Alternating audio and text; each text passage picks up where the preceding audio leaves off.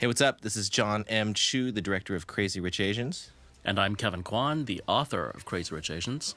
And we are here for some discussion about the shooting of Crazy Rich Asians, the movie. Color Force, our producers, Nina Jacobson, Brad Simpson. Yay! Love them.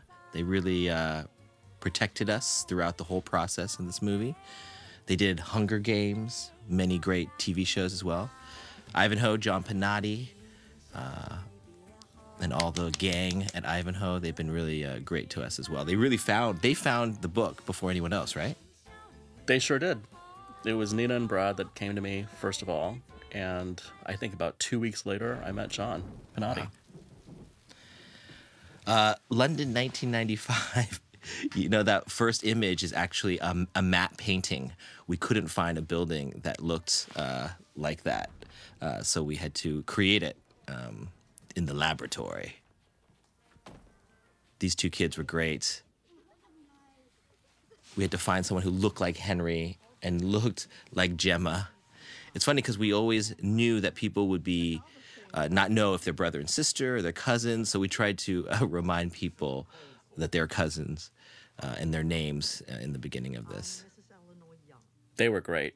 Could really see them growing up to be, Nick and Astrid. Mm-hmm.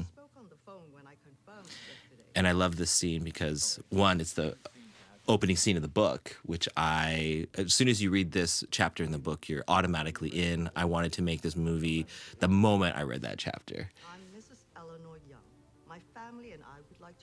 It was not raining that day, actually, so all that rain in the background are giant sprinklers. We shot this in Penang, actually, which is in Malaysia. And this was actually daytime because we had kids, so we didn't have a lot of time with the kids. So we had to block out all the windows. There's a lot of windows in this lobby. And to make it look like night, we had to block them all out and tent it all in. And there's actually skylights that are shining sun in. So we put black balloons, all floated them up to block the sun. And of course, the amazing Michelle Yeoh. Did you always picture Michelle in that role? From the very beginning. Even when I was writing the book, I was picturing her. So what was your first conversation with her? First conversation was when I met her on set. Oh, wow. Yeah, I'd never met her until I came to Malaysia and, spy on her doing her scene with Nick. Wow. She's so great because she doesn't even have to move. Just her eyes say everything.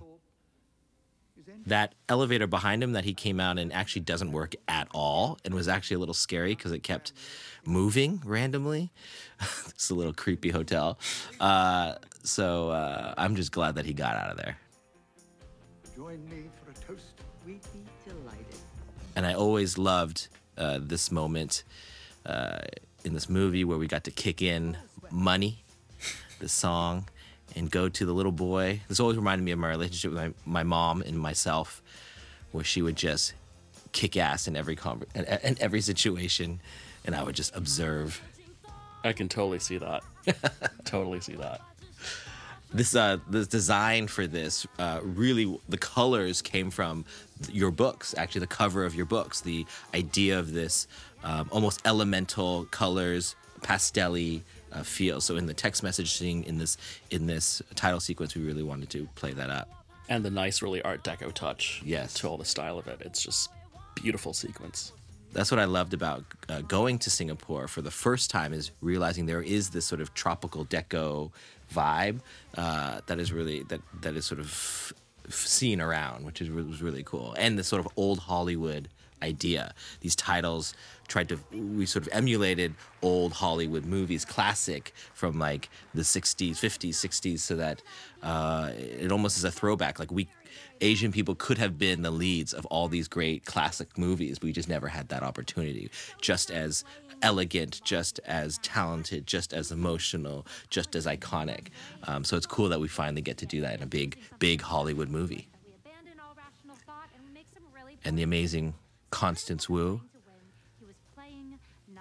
Did you imagine someone like Constance in this role when you were Totally. Yeah, totally. I mean, she's just perfect for it, And there's Henry. Oh, yes. His first movie ever. And that scene was actually the first. That's the first scene we shot in the whole movie. Her side of it, at least. His side we shot a little bit later. And this is the second day that we shot with him. So he's still getting warmed up here, which is really fun. We purposely tried to shoot this movie, at least in the beginning, in some sort of order to warm him up, to warm them up, because they, they're growing in their relationship. They had just met. So we wanted their chemistry to sort of grow over time. And it's very difficult to make anything, because we shot parts in Malaysia and parts in Singapore. This part was in Malaysia, I believe, in KL, and it's really hard to make it look like New York, because there's not a lot of New York style stuff. So this one cafe had a little bit of that vibe, the subway tiles, and we put up different art. So that was totally fun. Looks like a hipster cafe in Brooklyn. This could be Fort Greene. Yes, exactly. So, and in the book you have it at Tea and Sympathy, absolutely, in the West Village, a classic. One of my hangouts. And, we were going to build a set that looks like that, but it was just too crazy and expensive, so we changed it to Cake and Carry here. There's no logo. I don't think you even see the name of it, but in our heads it was this alternate place.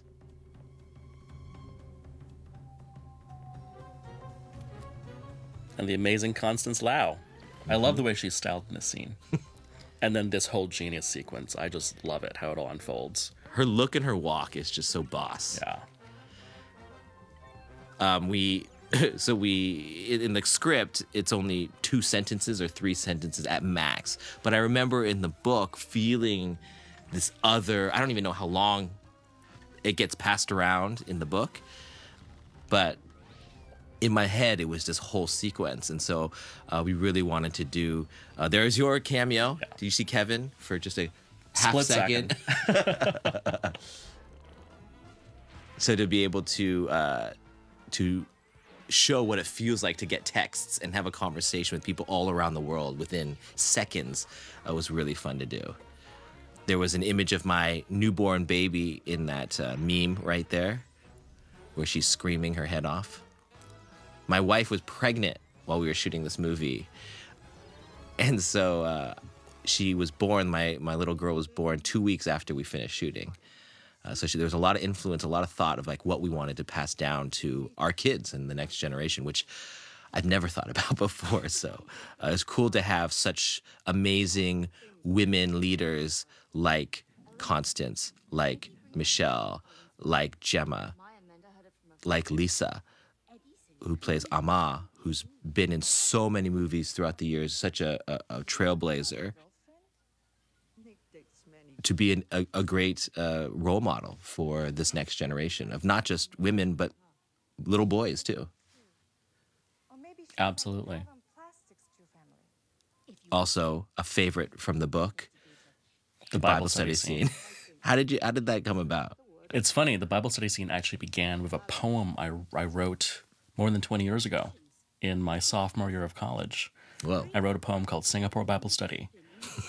And it was basically about this, it was about it was in the point of view of a little boy, which was me, like hiding under the sofa as my mom and her friends were doing Bible study, which was basically an excuse to like gossip and show off their jewelry and eat, basically, Wow. And that poem was so successful. I would do it at readings, and people would be so intrigued by like this world I'd crafted in like literally 10 lines. Wow. And so it really compelled me to want to write a book 20 years later. That's amazing. It literally, so many people come up and talk to me about that scene in particular, of how they relate to it, which is so crazy. Did you post that poem? Is it I up really somewhere? should. I should do should. that sometime. Yeah. By the time this comes out, you should have it on one of your socials. I'll do that. Do that. That'd be good. Of course, all the Singapore aunties are amazing. There's a really cool opportunity to show them off here, throw in some Singlish. And really showcase the amazing talent, from Singapore. Their homegrown talent that's, some of them are so successful in their own right, like Selena there. Yep. And Selena's Kwan. hilarious, Yeah, by the way. She's amazing. Yeah. She does one little look and the whole audience cracks up. Natural comic. Yep. and the amount of different Bible covers that we had to get to make it look like purses that these women, it's like they're fashion statements, the Bible. So that was really fun. And that house was really hard to find. And it was raining a lot. So it would be downpour, and then 20 minutes later we'd be shooting, and it looks like bright sun and beautiful day. So It was really perfect, though. It's like you really brought to life what I wrote. oh, thank You you. really visualized, the house the way I had seen it. So it's really cool. And there's the amazing Tan Keng Hua, the Meryl Streep of Singapore, as I call her. She's incredible. I love this relationship between the two of them because it's so my mom and her kids, us, that back and forth, the attitude back and forth. We used to have a little extra moment in this scene where mom would harass the woman working at the store, the shop girl. She wanted a discount. She wanted a discount, and it was great. It was hilarious.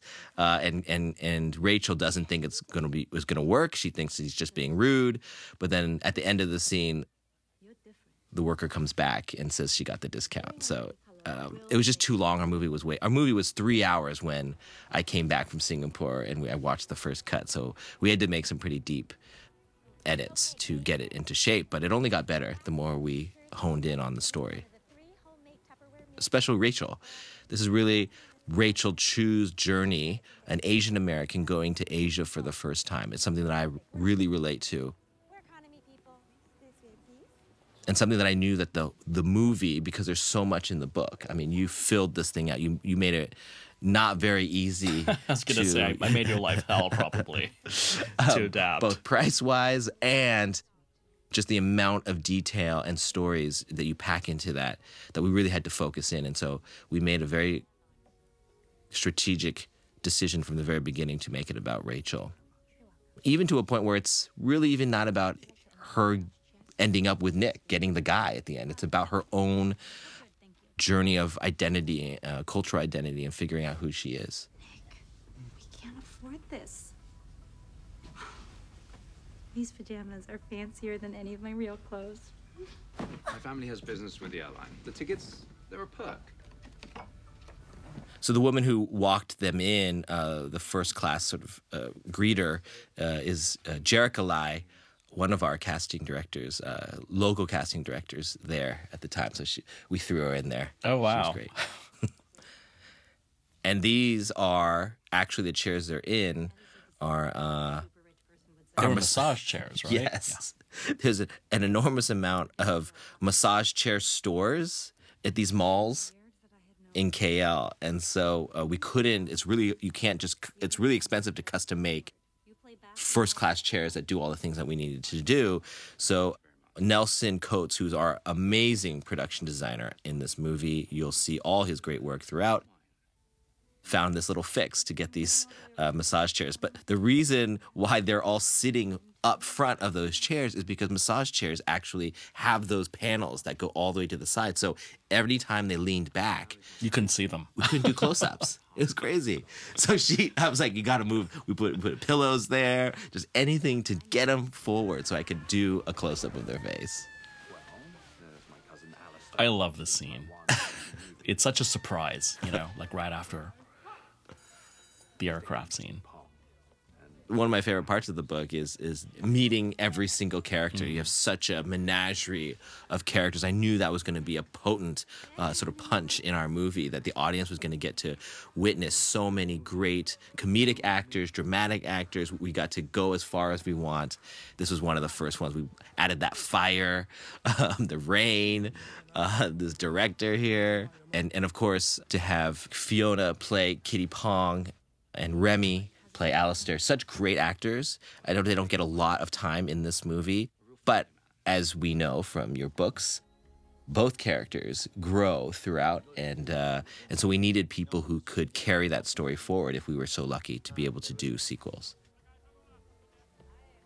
And Ronnie, this guy, I remember seeing him on The Daily Show, where he did this report on Chinatown during the election. And it was so amazing, so awesome and hilarious and confident that we chased him. I don't think he knew we chased him, but we chased him to become Eddie. And of course, those little kids were hilarious. They didn't understand one word I was saying to them, so I didn't know what was going to happen. But they understood freeze. One kid actually spoke English, so he would help translate all of that. And we have Astrid's entrance. Not only did she graduate top of her class at Oxford, It's funny because that profile view looks very much like the cover of your book. It does, doesn't it? Yeah. And yet, The sunglasses, the bun. and yet there's actually several moments. Some people have said, no, Eleanor walking into the mahjong scene at the end is the cover of the book. And it's really cool to see people find those little nuggets. And this was really important to show that she was not just a fashion icon, but she had the heart, the biggest heart of all of them. To really set up, again, Astrid is such a huge part of your books, and as a fan favorite, absolutely was a favorite of mine as well. But we had to stay focused on Rachel's story for this first piece of the puzzle to bring the audience into this world. So credit to Gemma Chan, an amazing actor who had to do a lot in a little bit of time. And you see her surgical ability to make you like her, sympathize with her, without rushing it, is pretty amazing acting, actually. And I hope we get to do a lot more with her in the next movie. I also just really love what you did visually in this scene. You know, you feel like you're in a sanctum, and it's so beautifully shot, and the angles and how you reflected her in the mirror and all that. It's just truly exquisite. Our cinematographer Vanya is he's an artist. He did an incredible job. Even our gaffer Julian White, they would almost be in the dark. Like there's a lot of lights, but it would be so dark because these cameras can pick up on those things. So it was a really beautiful way to see them paint, especially from the visuals that you wrote down. Again, you did not make it easy on us. We knew we had to have it at a certain level of beauty, and they killed it. I told them, I said, I want this to be the most beautiful movie I've ever made.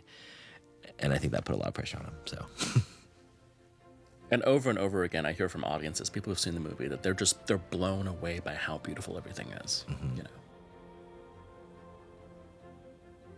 And I love this, you know, we wanted to show where Singapore is, because we realized that we knew where Singapore is, but we realized not a lot of people on, at least that were going to see the movie in America, knew the geography of where this place was and how tiny actually it is, with such impact all around the world. So that map sequence was added to help do that. That sign behind them with all the butterflies actually had a bunch of advertisements that we couldn't put on, so we replaced it with those butterfly animations to help almost reflect the butterfly nature of her stomach at this point of coming to a new place. Sonoya. She is one of my favorites. She was in Ex Machina, and you couldn't take your eyes away from her. And so to have her as Arminta, someone that could be elegant in 1 second and relatable the next one, it was just so great. Totally down to earth, and yet a goddess in her own right. I love that we just have almost no makeup on her. She's just like in her pajamas. Yeah, that's how you meet her in the book. Right, yeah, She's exactly. just in flip-flops and pajamas, looking beautiful, but totally natural. And then she glams up the next time you see her. And of course, Chris Pang. Yeah. I want that car, by the way. I think it's Pierre Peng's car Really? from a long time ago. Like literally, we wanted a. There was a scene in between actually that got cut out, but where they see this giant Suburban. It's a really nice car, and then Chris Pang, who plays Colin, says, "Oh no, that's for the bags. This is our car." And then as someone drives his car up to him, it's just like beat up little car. And so, but it was too long, so we just went right to the beat up car. But really, they're super rich. They're one of the crazy rich Asian people. So we shot this at Newton. My favorite childhood hawker center. Great to see it again.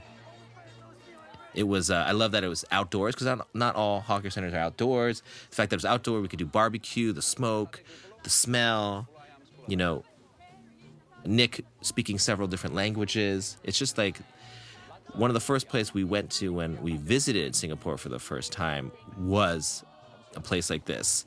And it surprised me because usually you think of the giant buildings, the high-tech nature of the cleanliness of the city, but actually the heart of it is family, friends, all ethnicities together sharing a meal. And I loved that vibe. I was like, oh, this is Singapore. And so we really wanted Rachel to experience that first. And you really see the multicultural nature of Singapore in the food, in the cuisine. The fact you've got Malaysian satay and Indian roti canai and the ice kacang. It's such a hybrid of all these cuisines because Singapore was this melting pot. You know, it was this port city where all these different cultures came and intersected. And you see that in the incredible food. Like the chili crab they're about to eat. It makes me hungry just watching I it. know. What time's lunch? The sequence was like double the length before when we first got it. And I actually, at first they were like, no, way less food. There's just too much food. I'm like, the food is the language of this. The sharing of the food is how we communicate. And so we made a compromise. We just cut a little bit, which was probably too long before. I mean, we had like every detail, every food. But I'm glad that we still got to keep it in there and make sure our audience gets hungry. And people love it. People love the food scene, so. And I would love you to come. That would be amazing. And I loved this moment where it's just 4 young Asian contemporary people hanging out together. The amount of emotional emails I get or messages or people come up to me to talk about just the reality that they haven't seen 4 Asian contemporary characters just hanging out and having a good time, driving in a car together, that talk and speak like them is crazy. And to see how much that affects people. It's been profound, I think, for a lot of people. I guess that has surprised me the most is I knew what it meant to me. I didn't know there were so many people who felt that. And so when we take time on here to develop the relationships, but I think it's really important. And we had to fight to keep these moments because just getting used to it, getting used to seeing us on the big screen like this, presented as aspirational and beautiful and having friends that look like us and speak like it's really cool. And Singapore has never looked more beautiful in a movie, I think.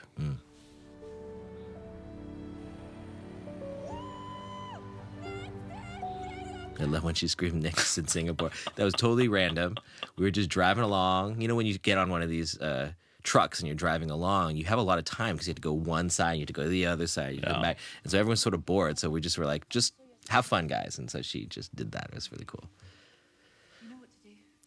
I love this when Astrid comes home and all her help come around from all corners and hide all her stuff.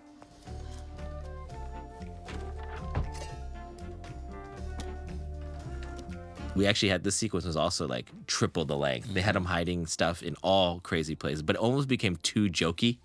So we sort of modulated it a bit. We didn't go as far. And I love this image of her looking at herself. It's not easy to shoot that with all those mirrors and reflections everywhere. You know, Gemma is actually an amazing violinist. Really? Yeah. So we'll have to do that in another movie with her. Wow. And Pierre Peng and his abs. Which have gotten so much attention in the press ever since the movie has come out. It's pretty amazing.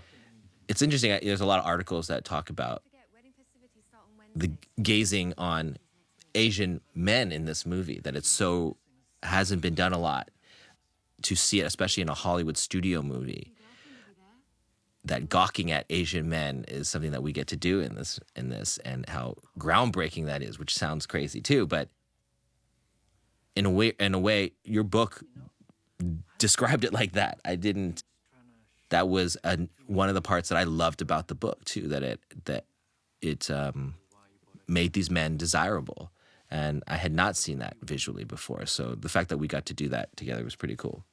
And I think we even talked about this early on in one of our first dinners, where I said it was so important to really showcase the Asian male as this attractive, empowered guy, you know, that can be an object of beauty. And it's so important for all the other actors to come after this, you know, to have a scene where, you know, I remember a friend of mine who's an actor, he said, please have at least one shirtless guy, just so we can actually start dreaming of the possibility of doing movies where we are, you know, desired men. And that was very profound to me. And why not shirtless and wet? Yeah. and not cut away. It was very on purpose that we stayed there with him and walked him through. Because traditionally, Hollywood has always turned the camera on the women. It's always been about, the trope is all about the seductive Asian temptress. Yeah.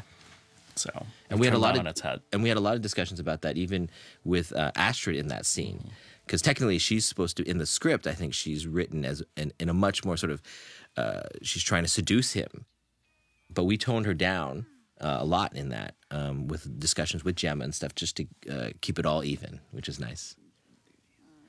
Raffles, this is the presidential suite at Raffles Hotel, which is a classic in Singapore. I think Michael Jackson stayed in this suite. The Pope has stayed in this suite. So we got to shoot in it, which is pretty cool. You don't get to see a lot of the suite because it goes way beyond this. But and such a historic hotel. I mean, Ernest Hemingway, Somerset Maugham, like so many great writers. Anyone that came through Singapore in the 30s and 40s, 20s, they all stayed there. It was, you know, the one watering hole. And it's the bars where the Singapore sling was invented. That's right. That's right. If you haven't had a Singapore sling, go check it out. It's yummy. And I love this song. It's one of my favorite songs. This was actually, I was wanted to translate this song and make it a big part of the theme of this movie. But over time, as it sort of developed, we found other things that were played. But I wanted to keep that element of it, that you're all I need to get by. And then the Go House. The Go House. So you can see how many fountain heads there are. We added like 10 more to that fountain. This was a house that was on sale that wasn't getting sold. We added, well, Nelson added, and his team added all those gold structures of statues of angels everywhere. Of course, the dogs. They just ran everywhere and created chaos. One of them jumped into the pool. It was a lot, actually.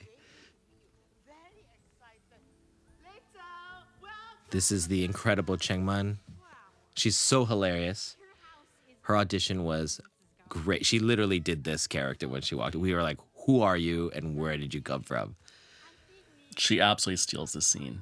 I mean, just from the outfit to the house, everything is just so perfectly from my book. This is one of those moments where I think you really channeled the book. And there's not enough gold, though, actually, frankly. We wanted the shark tank. We wanted the giant tank with the shark. We actually were planning on it. But the location, we weren't allowed to bring that in. I think we located the sharks as well, and we're going to put it all together. But what can you do? And, of course, to create the Go family with this guy, Ken Jeong, playing Awkwafina. We haven't even talked about Awkwafina yet. Oh, my gosh. Talk about a scene stealer. To have these two together in a scene. And Constance is really funny. So she is always good at playing the straight one as they sort of bounce off of each other. It was a really great team. In fact, the other members of the family were we're not supposed to have lines. But they just kept drawing it out because a lot of this is improv, this scene. Ken came that morning, flew in that morning, and just put on this outfit and became Mr. Go. The hair. What you guys did with his hair is just genius. The Elvis thing. You know. I think his jacket is classic. Yeah. And then she's feeding chicken McNuggets to the baby. To the baby. I'm watching you. So PT, Calvin, who plays PT, he wasn't supposed to have any lines again, but they thought he was so funny, his looks and what he was doing, that we just doubled down. And these twins were hilarious. They also didn't understand anything I said. They didn't understand English that well, so it was a lot of hand gestures. That food, though, even to make that food look fresh, we had a whole food team, food design team that was constantly refreshing and making this stuff look not just authentic, but beautiful for the screen. Did they actually eat? The actors. Well, the actors that have been around know to pace themselves. Some of the others, like Grandpa, he also didn't understand English, which I didn't know. And so nobody told him not to eat all the food. So by midway, he was like, do I still need to eat? But the food was edible. It was real food. Yeah, it was great Okay, food. I yeah. wanted to eat the food. But this room... Oh my God, that look. I mean, every piece of this that Nelson put together just made it... tried to get it as over the top as possible in the space. And even Mary Voigt, who did all our costumes... You can see how much character comes through what they're wearing. Even Rachel's red dress and Picklin's pajamas with dogs on it. That's actually couture. That's an extremely expensive Stella outfit. McCartney. Yeah. Yeah. But it's funny how people are now I hear people are gonna dress up as Picklin for Halloween. That'd be pretty awesome. It's the wig, the pajamas. It's iconic now. Yeah. And this whole scene while we were shooting it, all the producers, everyone else was in another room, and we had to cut several times because they would laugh so loud. Because Ken, Aquafina, Chengman, they would just like make people go crazy. It was really funny. I didn't know if this had actually cut together. After we shot, I was like, there was a lot of chaos there. I hope that it kind of makes sense. And her Singlish is absolute perfection. Yeah. The way she just turned it up. And will you explain what Singlish is to those who don't know? Singlish is, I don't know if I'm the right person to say it, but it's the local patois. It's really kind of, Singlish has been this evolving combination of English, and there's Hokkien and Mandarin and Cantonese. It's just all mixed up into like a very local Singaporean. It's like a slang. Yeah, it's like a slang, This closet is a real closet. We did not build it at this amazing house. We did add some of like the frames and stuff, and we knew we wanted to again remind the audience like what is Singapore. So we, rather than just like talk about it, we made this purse with the map on it and show where everyone came from that came to Singapore. There's no room in this closet, so we're inside one of those little slots on the end of it. We're hiding. I'm bending down with my monitor. My neck is like probably still hurts from that time. I'm like cramped into this little space. And originally we wanted, later she gets dressed up in this driver's outfit when she drives her to the wedding. So I wanted to see the driver's outfit there and have a thing about it. But at that point, we didn't have the outfit yet, so we couldn't do that. Thank you for joining me. It's like my one chance. And this is our hot pink wrapped Audi. You can see that sign right there. We added a little warning sign for trespassers. At the next intersection, make a U-turn. Make a U-turn. Are you sure you gave me the right address? So this whole area really, where Tyersall Park is set, is actually where the real house that inspired Tyersall Park is set. It's next to the Botanical Gardens. And it was an area that I really used to go on long walks with my dad through this whole area, and we would come up to the old Tyersall Park where it really existed. Oh, wow. So it's, very meaningful for me. And people, fans all over the world have asked, like, does this house really exist? And it really does. There is this property there in Singapore. And this area that we actually shot in was like, there's stables nearby. So all these monkeys were everywhere. So that gate wasn't there. We had to bring that gate in. All the manicured stuff was built in. And so these monkeys would come and like surround us and watch us and try to steal the food all the time. We actually had to be really careful. The one thing I wish I did in this was have the guards actually say something funny to the girls, how ridiculous they are and how ridiculous that they're acting weird here. And then I love in the book when they actually go into the gate and it starts to unfold how big this place actually is. Now, this shot, this house that we found is actually a hotel that shut down in like 2012. 10 years ago or something like that, yeah. And so when we went into it, it was not all glamorous. It was run down. the jungle had entered this building. There's a bat colony, I think, right? Yes, bats and monkey poo everywhere. And so Nelson, again, with his team, really transformed it. And there was an exterior location, and there's an interior location, which is right across the street. And of course, this shot I thought was really important to show Nick in a new light, the prince light, in that all-white outfit, as Awkwafina says, The Asian Bachelor. When we arrived on set, all those lanterns in the back were white. And we had Michelle Yeoh say, "You cannot have white lanterns. That's for a funeral." That's exactly right. And so we had to rush to make them all red instead. This is actually, by the way, the importance of representation in front of the camera and behind the camera and having an open dialogue, because there are things I did not know, things I'm still learning actually, that we had to correct along the way. And you can't have those conversations if you don't have content about those things. So we really are excited that this is the beginning of a bigger conversation that we discover and figure out our own rules as we tell our own stories. Because there's so much cultural specificity to this, you know, because some of these traditions are very much regional.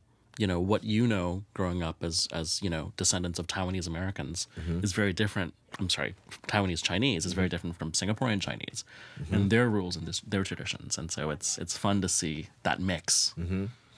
Even translations of things, like when we would do translations for how to say something in Chinese, the debate would be fierce because there'd be so many, 5 different ways to say it. The mahjong, the rules of mahjong are like so many different regions have so many different rules. So, you know, it's a conversation that is ongoing and all the time.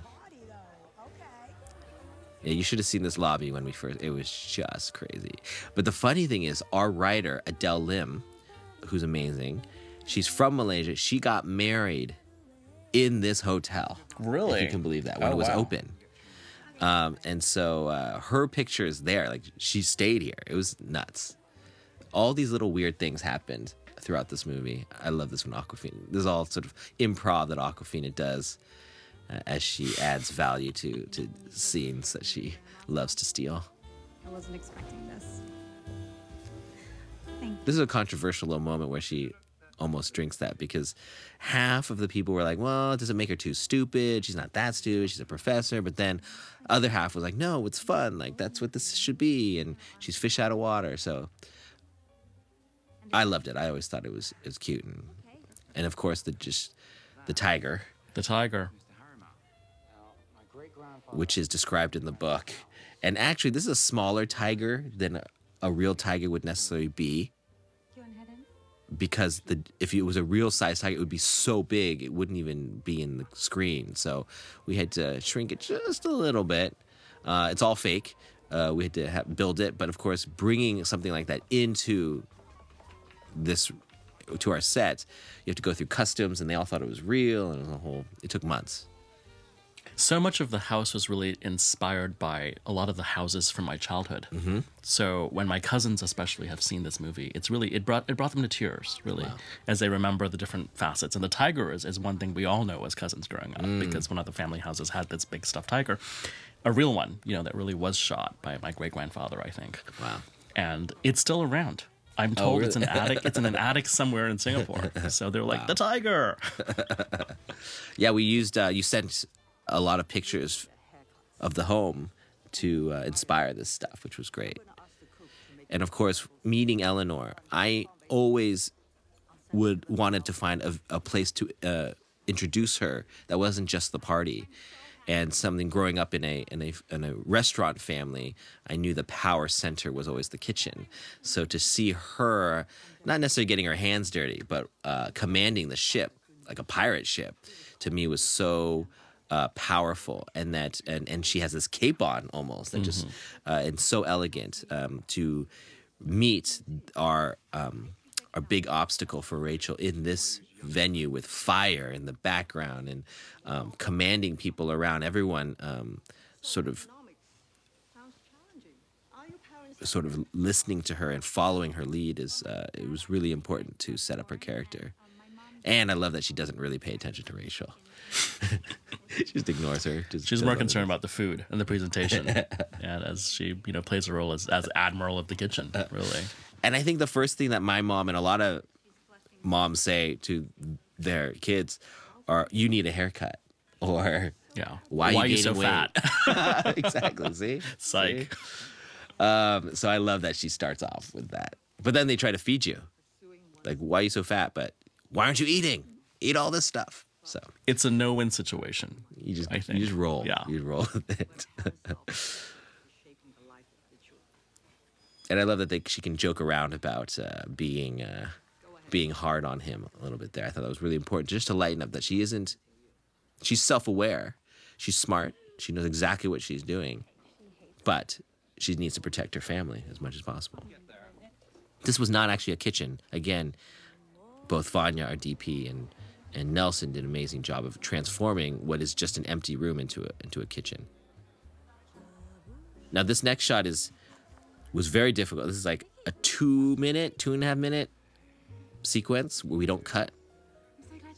It is extremely hot in this room at this point. If you don't know, Singapore, Malaysia are very humid, very hot. Our air conditioners were not working very well at this moment, so everyone is sweating underneath their outfit.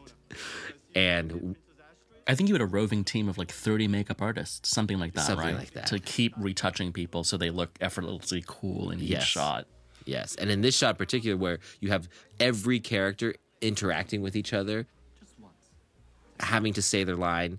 Our camera team, there's like 20 people behind this camera right now, pushing people out of the way and everyone has to be, it was a team effort on this one.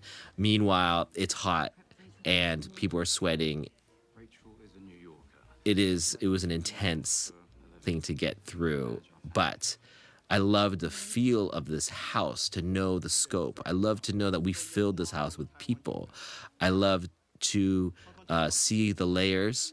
And I love to know that all our characters, as crazy, as broad as some are, and as dramatic as other, that they exist in one world. And this was really important to do for the tone of our movie, actually.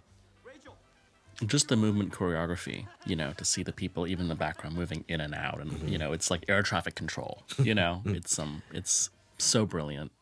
And the amount of times that background accidentally looks at the lens or does look at the lens or tries to get in a frame, you have to correct these things. So I think that was take 9, which is actually amazing. Usually a oneer like that length takes like 16, 20 takes to get right. But it was so hot, everyone was right on target as much as they could be. So, what line of work is your father in? Oh, my father died before I was born. I love Amy. She she plays Amanda's mother, and she's just so she just has that look. She does that condescending look. Snotty It's in the so perfect good, way. So good. 来您的家，这里好漂亮。 Actually, we shot a little cameo of Kevin here. We had you be one of the uncles or cousins saying something. But again, the movie was so long that we needed to find our trims and get right into the story. And at this point, we want the drama to build. So it felt like we were sort of grandstanding. It didn't feel like the right place to It have would probably have been distracting too to Yeah. audiences that knew me. They'd be Yes. like, "Oh wait," they'd be taken out of the scene. Yeah. yeah. So I think that was a smart move to not feature my probably very terrible performance. It was great. It was really great, actually. And this room, I love the look of this room, the gold wallpaper. That shot when she walks in, when Astrid walks in with the tiger behind her, it's just. And the light, the way I think the that light might be my filters favorite through. shot in the whole movie. Yeah, it's just. Beautiful. I forgot to get you a fork. It's okay, you stay. I'll go get it.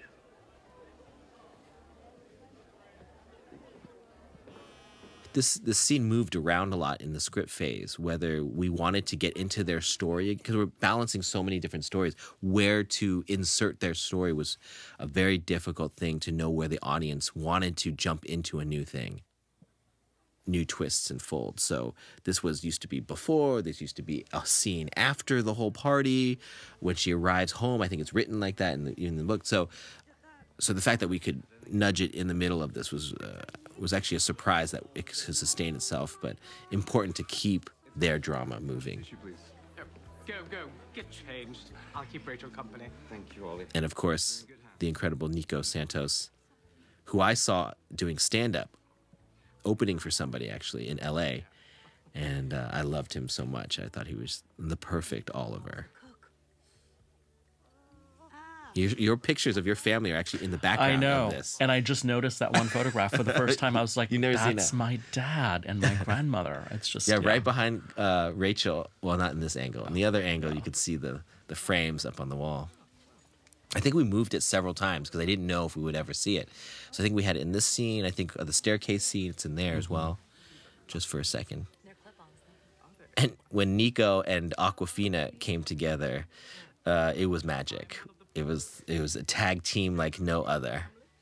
So many of their scenes were pure improv, right? Yeah. Like they're just riffing off each other and just being super brilliant together.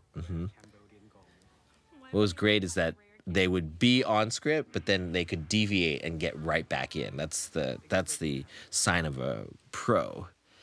And what I love about our cast is like a lot of people are discovering them now, and yet they're not amateur actors. They have been around. They have done the work. They have played many different roles in many different capacities. Absolutely. When you see them in doing interviews, they're super pro because they have been here. They just haven't had the opportunity to show off on the big screen the way others have. And so that's what's really satisfying for me of like, yeah, these guys are ready for this opportunity. And so I'm really excited to see what they all do. I'm sure we're going to look back at this movie and say, wow, I can't believe they were all in one movie at one time. It's gonna be like The Outsiders. Yeah. That's what, you know, like you see the DVD box and you're like, look, there's Tom Cruise, there's Patrick Swayze, there's people are gonna do so the young. exact same things with Henry Golding and Yeah.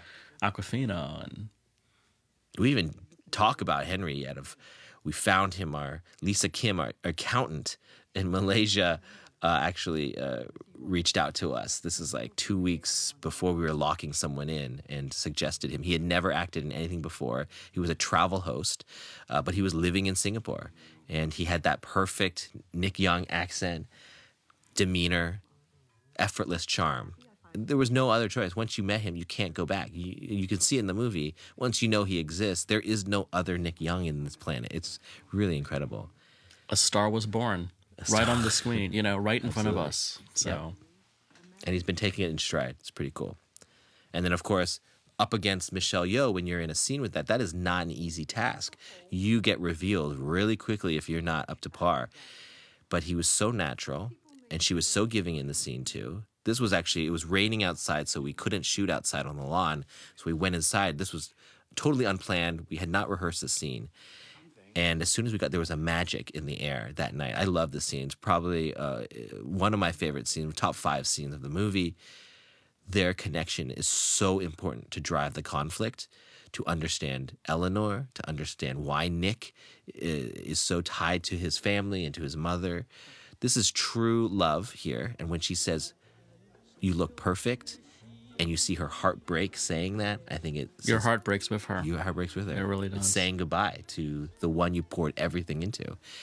And you understand why someone would be defensive and not just flippant about someone new and taking him away. And this entire garden pavilion did not exist 3 days before that shoot, from what I understand. Right? It was just a field. It was a field, and what Nelson did and created this incredible set with the Peronican tiles. You can see these classic Peronican tiles on the floor that he readapted the colors to make them more current and cool, you know. But it's just Yeah, it was all just this grass. It went all the way down. And we actually had exotic birds all around. I remember the parrot. But it was hard to get them in the frame, and it was getting late at night, so we just nixed them. I think we have sounds of them now, but they were going to be in it. And I love also seeing just, again, the cousins with Kitty, Alistair, Eddie. Every time we see them again, it just brings a little life to it and a little bit of the world to life. So Speaking of the Grand Dam. this is the entrance of the incredible Lisa Liu. Truly a living legend. I believe her first Hollywood movie was in 1958. Wow. And here we are in 2018. And so graceful and kind. This is like 4 a.m. And she is down. She's down to do the work. She is present. Glowing. She was ready. It's funny because we were sitting down with her and we said, Lisa, you know, it's such an honor to be working with you. We should have dinner. We'll come to you wherever you live. Like, where do you live? And she's like, West Hollywood. I was like, oh. It's like, I live 2 blocks from you, which is true. She does. And then next to her, the Thai ladies in waiting. Yes. Who I remember you called me, I think, from Malaysia. You're like, what should they be wearing? Like, what is the right uniform for them? This is the world I don't understand, Yeah. and like how and what. But in the book, they're described as what? They're Thai ladies in waitings, given to her as a present from the King of Thailand. So I called up a friend in Thailand who contacted the personal couturier to the Queen of Thailand. Wow. And I believe she ended up making these beautiful, beautiful outfits for them. It's gorgeous. I love it. So nice having Nick. Again, this is like 5 a.m. Everyone's 120 really tired. degrees. Yes. 300% humidity. And everyone looks so beautiful. We had real tanhua flowers in there that actually bloomed. They just bloomed a little earlier than our shoot, like 2 hours early. So we all actually got to watch some of that. But then we had to have special effects add a little shine to them as they opened up. To tell me about the cars and how you wrangled this amazing fleet, because I get so many emails from my friends. I'm not a car person at all, so I know nothing about them. But yes. So many of my cousins and friends are like, oh my God, you got the Ferrari GTS California Spider, whatever. I'm like, what? Yeah, to be honest, I don't know all the different styles and things. All I know is it was a task to get them there. And we were borrowing from collectors. And one, just to get cars, classic cars is difficult anyway. And to get them in just pristine condition. And to have people who own these cars don't want to let you borrow them. Yeah. They don't care you're going to pay them to use their car. They have so much money. So we had to go after their hearts and say, please help us make this scene look great. And so they just started rolling in at like 5 a.m. They all lined up. I think that blue one in the back is the most expensive one in the scene. I only know very little, so I can't speak to exactly how much it is. But they're all private collectors. And only they were allowed to touch the car. So usually we have our crew that we can move cars here and there. Anytime we wanted to move a car, we had to talk to the owner, who was probably like on their cell phone in the other room, hanging out, and get them to move the car. It was very interesting. Yeah, and a friend of mine recognized their helicopter. The blue one in the back seat. We had a lot of help from Kevin's friends to make this thing look really, really Crazy Rich Asian. And here we have the amazing Jing Lucy. So fantastic. She has such like a presence to her. That was a real mistake that that Arminta gassed that thing a little too heavy and they spilled their drinks all over themselves. But it totally worked. I think she swears. We just had to cut it out. And of course, headed towards the bachelor party in international waters. People laugh when that comes up because they realize all that it implies. You know, like anything goes. What stays in international waters? This is actually all on a green screen. They're not actually in the helicopter. I was in the helicopter shooting all those aerials, but this is a green screen. It's pretty amazing to see how they add the other helicopters in the background. Let's talk about Jimmy for a second here. He's just Jimmy the best. O. Yang. He's not just a great comedian from not just a stand-up and Silicon Valley show that he's on, but he's a great actor. Like he has such range. He has a book. He's a great writer. Like he's really, really smart. I think grew up in Hong Kong till he was 13, moved here and learned the language. found his way through it all. So that missile that goes into the water, it used to explode into a firework. And we were almost done with the movie, and we always get last when it turned into a firework. But then the idea was always, oh, it should go into the water. Like, it didn't go off, or it was just a missile that they just shoot into the water. And so someone had remembered, I think it was Nina, a producer, was like, wasn't the idea originally that it wasn't going to blow up? And we were like, yeah, but this is kind of funny, and it's been working. And then she's like, I think you should see the other one. So we played the other one, and it was funnier. It's even funnier. So that's what we used here.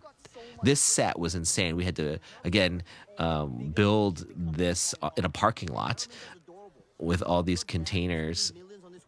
And it was so hot that every time you touched the metal of the container, it could burn you.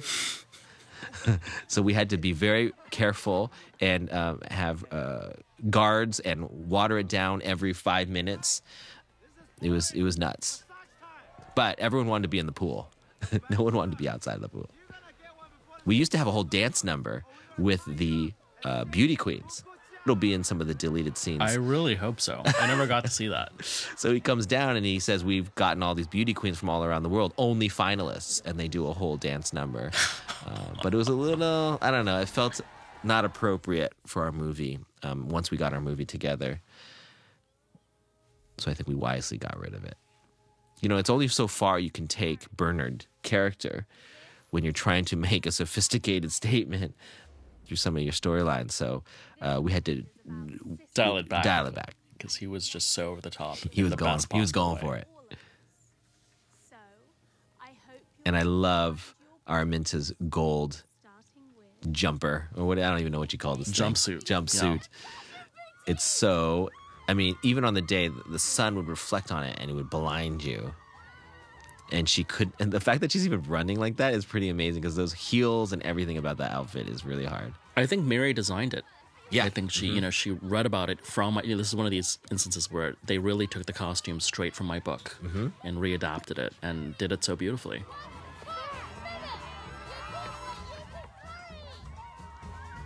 The pineapple dress. Constance loved this pineapple dress. We didn't have a place for it, but we thought this could be a good spot.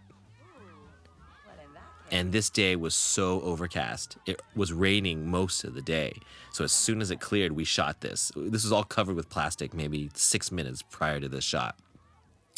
And we tried to do it all in a oneer so that we would not miss this opportunity. We were only here on this in Langkawi, which is where we shot this, for a couple days. And we had a lot to shoot. And of course, it was the rain days. Of course. Where you were there, yeah. And then there used to be a scene where Nick and Colin escaped the ship by creating a whole thing about being sick, like the book, which I always loved in the book. It made Nick so likable. But again, trying to get them, it just didn't, it was really fun, and I think it'll be in our deleted scenes as well. But it didn't show their we didn't get to the drama fast enough. So this was an opportunity where we just implied they got off that ship by showing the helicopter there and talking about his pilot's license. Problem solved. Problem solved. Why not? One line. This movie is called Crazy Rich Asians. They can do anything. But this location was beautiful. We had to canoe out to this little platform that we built in the middle of the water. The sun was going down. It was gorgeous. Although we kept floating everywhere, so we had to keep anchoring ourselves back. We had a drone that was shooting sort of aerials that crashed, and we couldn't get the footage back because it was on a cliff. And so they were like, we have to get mountain climbers to go and get it. But there was no way to get it. So the drone was never found, right? I remember it was. I think they actually eventually did get it, but it was 3 weeks later, and there was no footage. It was all destroyed, unfortunately. But what I love about Colin and Nick, Chris Pang and Henry Golding, is they do have this camaraderie, this really true friendship. And it's not bro-y in a way. It's it's not deeper. It's not, yeah, exactly. It's emotional, and it's trying to be more, I think it's not just Asian men that we're trying to redefine. It's masculinity in general. Masculinity has been sort of laid out to us of how it should be by movies and media. And by other people having perspectives and telling their stories, you get to shift that. And I think masculinity itself is being changed now. And even with all the Me Too stuff, and all, to me, that this is a very important time in our history. And to show two grown men be able to talk about emotions and love in a movie like this is great. And hopefully we see a lot more.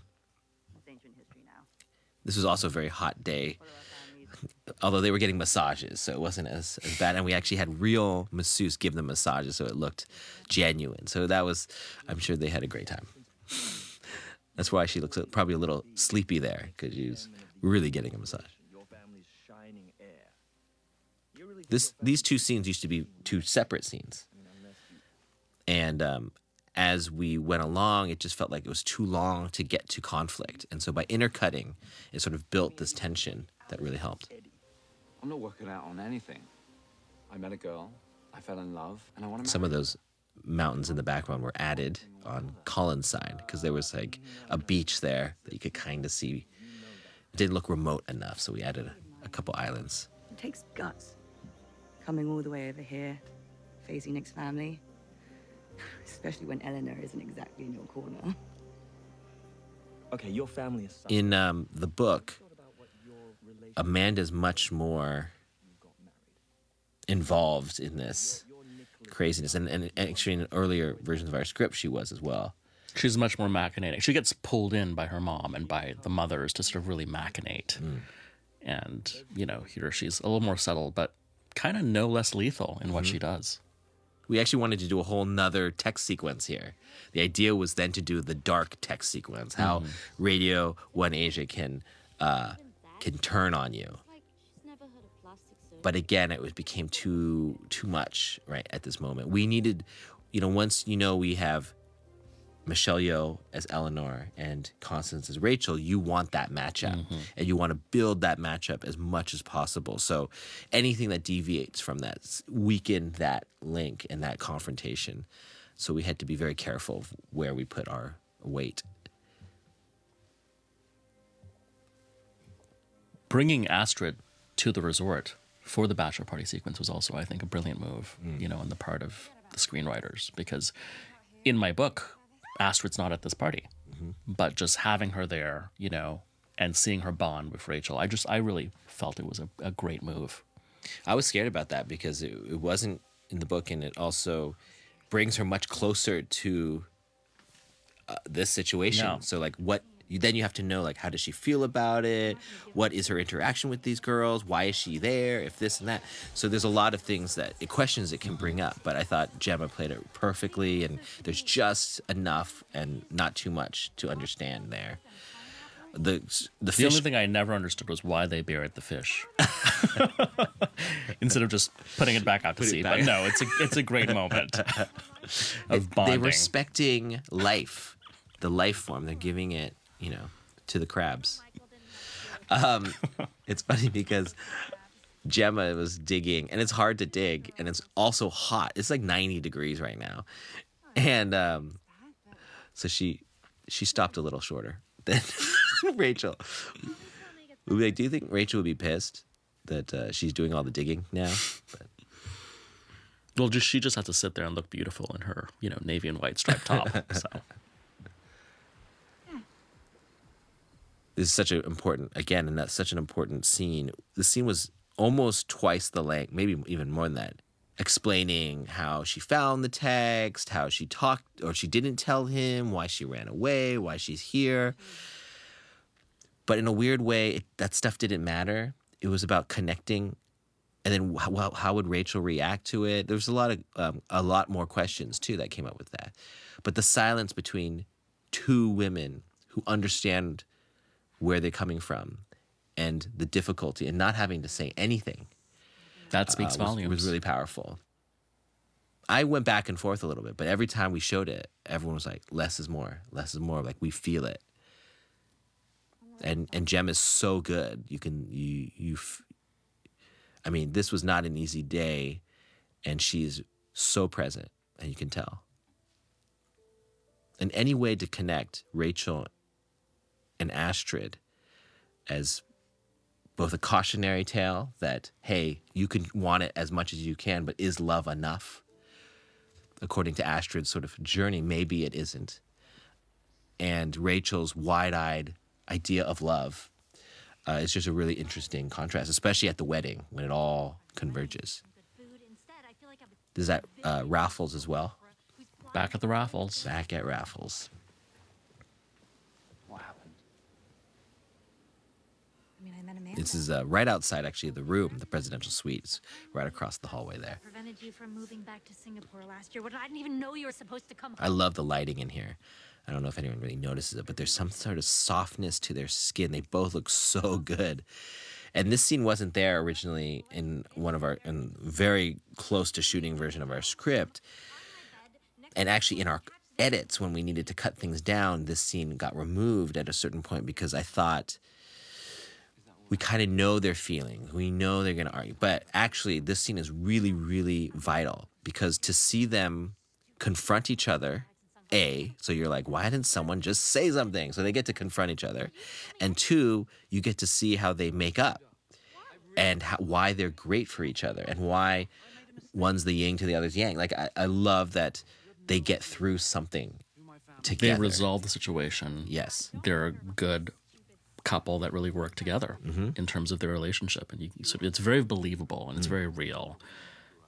And you can also see she's so rational. She's not some over-emotional creature in any way. You know, she's seeing it for what it is. It's interesting because we used to have a scene where she got angry at the house when she first arrives. Like, you didn't tell me this. Why? Everyone's talking about how you're the Prince William of Asia, and why haven't you told me this? Why did you keep this from me? But it wasn't earned yet. So that got removed. But this is definitely earned. And from now on, you root for them. And even if his answer is kind of like, I like who I am when I'm around you, it's, in a weird way, someone like him saying that is true. Like, I can't be myself when I'm around. Everyone wants something else from me. You know what? We need to do something tonight. That is an essential struggle of his character, you know, in the books. And also people always ask me, like, how would he not know? How would he not prepare her for all this? And I always say, how would he know? I mean, if your whole life has been like this, how do you adequately prepare someone for the life you're about to show them? And this dumpling scene, of course, was also a last minute, not last minute, but it came in late in the script development.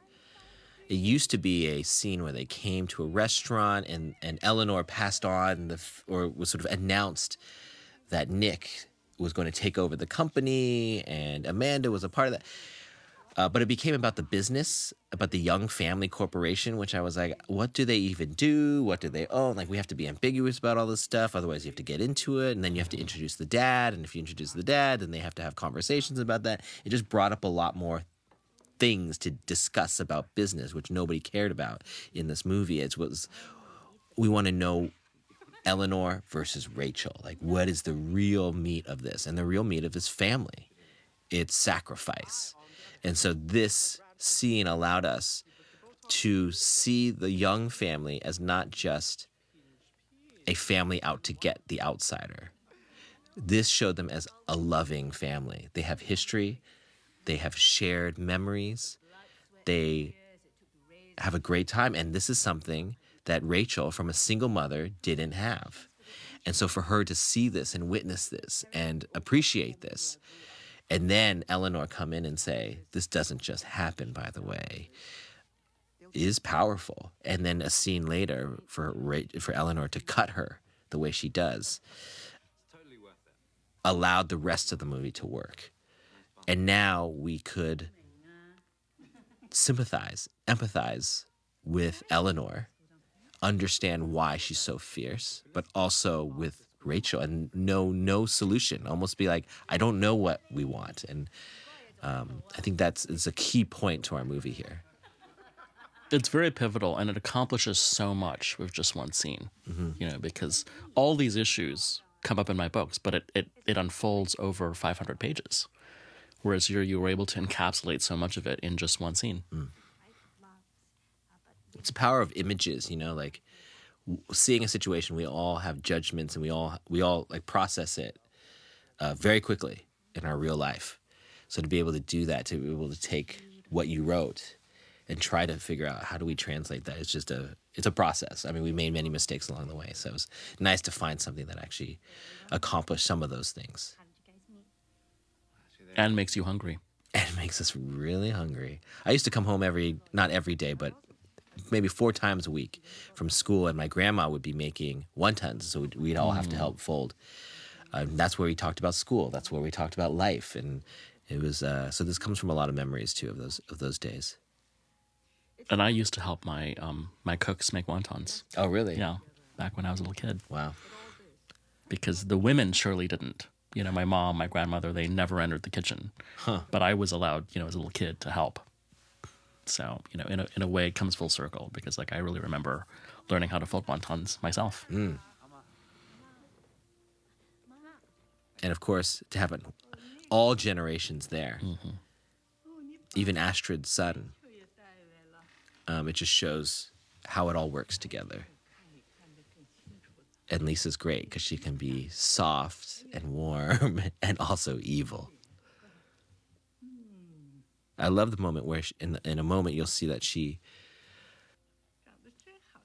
sort of goes after Eleanor about her dumplings. Yeah, she just makes Insults one her. brutal dig, you know, that just tells you the whole relationship over the past 40 years, you know, like it's right there in that moment. Isn't it crazy that one line can do that? It's so surgical. It's so something that Michelle really wanted. And I didn't think it would be as strong of an indicator. I thought we might need a few more things, and that would take a lot more time, maybe a scene. So I was a little more hesitant. But when you watch that, you immediately, like you said, you know the 40-year history in one moment. Oh, hi. I think I'm a little lost. And this scene, I always was always really. The process of getting here was crazy because we were supposed to shoot in this little hallway where the bathroom actually is, but we had this great staircase. We're like, why don't we shoot here? We have your family pictures right on the... Totally. My grandparents sort of staring back at them. Is that your grandmother? No. No, that... I think the that was one just... stern-looking woman. Yeah, I was like, but that's your mother right there, right? That's my On the table. great aunt, actually. Oh, wow. My grandmother's on the other side, and then next to that is my grandfather. That was one of my favorite photos because that circular mirror is just so cool. The whole room has that deco thing. All Art to it. Deco. It was all Art Deco and sort of made for the house. Yeah. So when we were shooting on the staircase, we didn't have a lot of time. So, but when you shoot on staircase, you have to have like a giant crane so that you can move quickly. Otherwise, every time a step, you have to level it and do all this stuff. But I loved this staircase because it felt like it was like the Jungle Book. Like you're going into the giant tree and into the branches, and this little mouse would be like going up the stairs, going left, going right, dead ends, and then the snake slowly slithers up to her. And she's even in that green, and she just surrounds her and just seduces her and then puts her in her place. And when she touches her face, it's so, ugh. And we could only do this a couple times because it would affect Constance so much. Those words would cut so deep in the way Eleanor says it that she would bawl after, like cries and weep. It was very interesting. And so she's like, I can only do it a couple times. And then, because then every time after that, she already had puffy eyes before we started the scene. I think why it affects people so much is one, those words are powerful to every person, all our struggles. But two, she's really feeling it. And I think you feel it with her. It's because my mother knew she wasn't the favorite. So she let her... Constance is really brilliant because she just has this, she's super present. And on days like this where she knows she's going to shoot this scene, for most of the day she's in that mode. So you have to sort of know, you don't go over there to make a jokey joke with her. She's got to stay in that mode. And when you watch the movie, you absolutely feel that work paying off. You really do. I mean, she brings such an intelligence and an intuition to every scene, you know, even here in this moment. Yeah. Like that look just says everything. This street was so, I love the color in Singapore. Like is so bright. And again, it's those pastels that even in your reflected in your book covers. That I really wanted to show off. Now, in an angle like this, you don't get to see those shutters. So the only way to know was like that open, where we get to like come down into it. They do that around here. She looked at me like I was nothing. And this again was, a lot was improv here. Awkwafina does such a great job of knowing where the scene needs to head and then curves it in a way to make it interesting. And she's truthful about it. The funny thing about Peik Lin is that she always speaks the truth. She almost predicts the movie before it actually happens, and no one listens to her. But she's I the love truth that about her. teller. She's the truth teller. Yeah. Absolutely. And look at her outfit with the bunnies. That's ridiculous. We originally wanted her to be a different outfit and wig every time we saw her, so we almost never recognized her. But what we did in the test, it clearly became too confusing. And then when she put on this wig, this blonde wig, she became like a 50-year-old auntie. And she thought it was so funny, and she became Peik Lin, and we thought it was hilarious. So we're like, if that's who she is when she wears that wig, like, let's go with it. Which was also very scary to commit to in the beginning, but we did it. And Constance would always say to me, you've got to do stuff that's scary. If you don't do something that's scary, then what are you making? Like, make the bold choice. Don't make the mediocre choice in any situation. And so that I'm not sure eased my fear, but on some days would allow me to accept that and move forward. Coming at me and like thinking I'm gonna swerve like a chicken. So the Bok Bok bitch, yes, she came up with that, right? I think. I don't remember exactly who came up with it first, but I believe it was in some way when they were riffing. Chickens are bitches. I think it was Constance who said "bok bok bitch" because they were talking about the chicken. They were going on and on, and I'm watching the screen, being like, "What are you doing? Come back to the script, guys. Come back." And then they said "bok bok bitch," and they were like laughing, and we were laughing, and we're like, "Okay, let's try to incorporate it." And then, but who would bring it up? Who would say it? Is it in Constance's character, Rachel Chu's character, to say it? Or in Peik Lin. So it was really fun to create that. And again, every actor was so potent that we could create things on set. And that was really freeing as a director to be able to do that. And a lot of people actually don't know that this is in Peik Lin's room, because it's a side of the room that we haven't seen. In my mind, it was always very clear because I was there. But I think a lot of people think it's in like a store and a thing, which I think in the book they go to stores, and in our original script they went to different stores, or the stores came to them. But this is actually in her room. A sandwich for Peik Lin. Oh, okay. All right.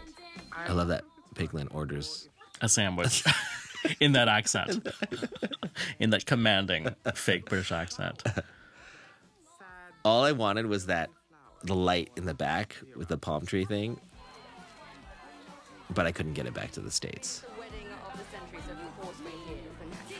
And I love that we intercut it with the wedding, because these were two separate scenes. In the montage makeover, we had more dresses and more things, but it felt like, again, no conflict being pushed forward. Whereas like once we intercut it with the red carpet of arriving at the wedding, it became a much more dynamic piece. Totally. These two were building on each other. But that's why you'll see Oliver in the background of the red carpet scene, because those were supposed to be separate scenes. Like a slutty Ebola virus. It's like a bag of Skittles. And this was all improv, right? Their commentary Yes. was like the fashion improv. They didn't even know what dress she was wearing, and she would just come out and they would rip her. Brilliant. I hope we have extended cut of the commentary and the DVD. I think half of them we couldn't use because of the language. It wouldn't be PG-13. It's not PG-13. When you get two comedians just commenting on someone's dress, it can be a disaster. And Ken, they were great, and then Ken comes in. They're not even written in the script in this scene. Yeah. We kept them around because we were shooting this in that bedroom. And we're like, if we have them, if they're here, let's throw them in at some point. So, and I love seeing Awkwafina dressed up as the chauffeur. Look at how with the cool boots she and is. the shorts. She's so cool. Oh. The only thing that could have made this better was if we had planted that outfit early as like a crazy outfit that she had. But I missed that one. Sometimes as a director, you have ideas and you miss it. And watch Piglet in the bag as they like, shove her out of the way. It used to. We had to shoot this so fast we don't have the coverage of what they would have done, but they like jam her and push her, and she fights with them. Russell Wong, amazing photographer, actual Singaporean photographer, classic. Amanda, you're in my way. We had a lot of debates over her dress, what she would wear, how she would wear it. I believe that outfit actually has sleeves, and we got rid of the sleeves. I have to fly into Shenzhen on Monday. Each actor had a lot of say in what they wanted to wear because it's such a reflection of their character. And in your book, specifically, it's such a part of the whole story. But we can't necessarily name the labels. We can't necessarily name all the stuff in the movie. People just have to know when they see it. And so it was fun to play in that world. But it was really impressive to me how involved you were, too, in every aspect of the fashion. I mean, that to me was very cool. Thanks. Yeah, we knew that it's a there language. There was no it's a visual language. element that you did not sort of sign off on, I think. We had a great team. Mary, our costume designer, every detail, And of course, there's so many opinions about fashion. Fashion and music, people, and movies, people have endless opinions about because everyone's an expert. So those jobs, those are very hard jobs because everyone thinks they know. Yes. Honestly, And I love Pierre. This is the scene that I think the reason why I hired Pierre. I'd heard about him. I'd seen other scenes he'd been in. It was admired his work. But this scene, when he did this in his audition, it was the strength and the complicated sort of conflict in his brain that was going on was so, I don't know, it was both heartbreaking and revolting at the same time. And I loved that. It's a hard role to really pull off, and I think he really did. Just especially in this movie. Not being a villain and yet being a villain. And that we wouldn't get all backstory on where it all comes from. Even the way he slams that door is perfect. And then this just breaks your heart. We actually, that shot used to go like 3 times as long, and you got to watch her break. But it was hard. We had to balance the drama of that with coming into a wedding where our 2 leads are going to fall in love even further than they ever have before, see themselves as being married for the first time. So we had to keep modulating how dark we went at every turn. And this is a very special place. This says Chimes, which is actually the chapel of what was originally the Convent of the Holy Infant Jesus, which is a school, a very famous Singapore girls' school that all my aunts went to. And so it's funny to see. Your aunts went to. Yeah, it's funny to see these aunties, here in the scene in a very special place. It's very meaningful for a lot of Singaporeans. So it all comes full circle. We have all these leaves on the floor. And so her dress would keep getting caught on the leaves. So I felt really bad because every time she walked down, we'd have to refill the leaves. But then the leaves are the thing that are dragging her back, and her dress would get caught, and it was just a nightmare. But she got through it. You'd never know. You could see all the leaves on the ground. This is also an improv moment. Yeah, Selena just, we didn't want it to be so arch. Okay. And the bok bok, we brought the bok bok in. We thought it was too hard to say bok bok bitch to Eleanor, but we could say bok bok and have her walk away. And there we have the one and only Chris Aquino as Princess Inton. Look at that dress. That dress is so amazing. I received so much criticism about that article. She's great. She came in and was so gracious, so kind. They were, when you put them in this this grass, one of the disadvantages is if you get stuck in the grass. You can't actually get, because it surrounds you. Once you're into a position, we lock you in. You can't move. So her and Constance had to talk for like an hour straight because they had no one else to talk to. So luckily they got along. It was all good. But literally you could see everybody. You can't, once you're in the grass, you can't move. You're locked in. And then I was scared that the grass going to look so ridiculous, because I love this idea of like being in the meadow and being amongst the grass, and how high the grass was a big debate. We had all the grass on a grid so we could move grass around, but it wasn't easy. We also added that shot with Astrid and Rachel touching, because how do we continue to connect them, that they know each other, that they're supporting each other? And that shot did a lot for us in just one little thing. And I love that Vanya and his team created this almost outdoor light inside, as if we are literally in a meadow. You feel like you're in a tropical rainforest, you know, and there's something so magical about it. And then to see them, the two of them bonding, I think for Filipinos around the world, for them, it's such a triumph to see, you know, Chris in this role and just representing. It's time. Shuhei, who just said it's time, he actually auditioned on a YouTube video almost a year prior to that, or maybe a little less than a year prior to this moment. We flew him out. He had an amazing, hilarious video. You should check it out. And then that jacket that Jimmy is wearing, the gold jacket. That jacket is just too much. He wasn't originally written in the scene, but we had realized that he had to be in the scene, and we didn't know what to wear, and so he really wanted to wear this gold outfit to outshine the groom, and we thought that was perfectly in character. And then the amazingly talented Kina Grannis, who I've been a fan of for years and I've wanted to work with for years. This song, she had a version of this song before that is not exactly this version, but similar, and inspired this feel. Can't Help Falling in Love is actually my parents' song. And so I loved this idea of it. And then when I asked her to do a version, and she just made it so elegant and so beautiful, I just thought we had to not just have it in our movie, we had to have her there.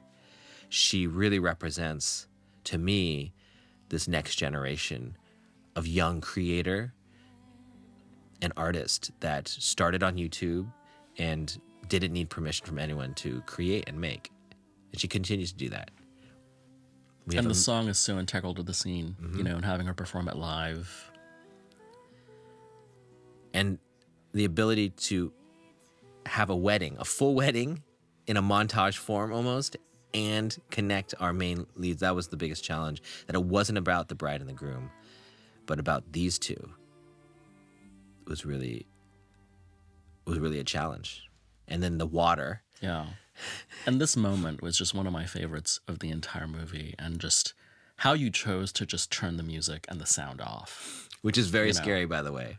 Even our sound mixers were like, if you go silent, the audience can do anything. It's so brilliant. It's so brilliant. And it's just... And her point is perfect because she's a ballerina. Yeah. And to have Kina come in a cappella, that voice with just the water. And then he says, I love you. I mean, pure magic. They were brilliant here. That's not easy to do. Yeah, I can't even watch this without sort of getting choked up. And again, having all those lit up fireflies is not easy because, you know, a battery goes out here, they start to look janky, but the fact they all worked perfectly and everyone figured out how to use it is pretty amazing. And the bridesmaids gliding down the water like they're swans, you know, it's just... And that dress that Mary created, I think hand-beaded, could go into water. You could submerge the whole dress in water and shake it and it would be dry. Should go diving in it. Yeah. It'd be fine. And Sonoya couldn't actually sit when she was in that dress. It was like impossible. So the whole time she was leaning on a stool all day. So... And of course, we get to shoot at the amazing Gardens by the Bay. This took months and months of negotiating and figuring out how to end up here. But we knew if you were a Crazy Rich Asians, this is the place to do. You can't just get this place, even if you have money. You have to have more than that. and Jasmine Chen. I'm not sure if we mentioned her earlier at the party. She performed at the Tyersall Park. I had heard her music, her jazz songs online, and I just loved. So we flew her out from Shanghai, and she did a couple songs for us. Several songs, actually. The opening song as well. And so I love that she was able to actually perform live here with a big band. Chris Pang there dancing with Sonoya. He's not a trained dancer in any sort of way, so I'm so proud that he learned it quickly. We had a choreographer there, great dancers around them. As you wish.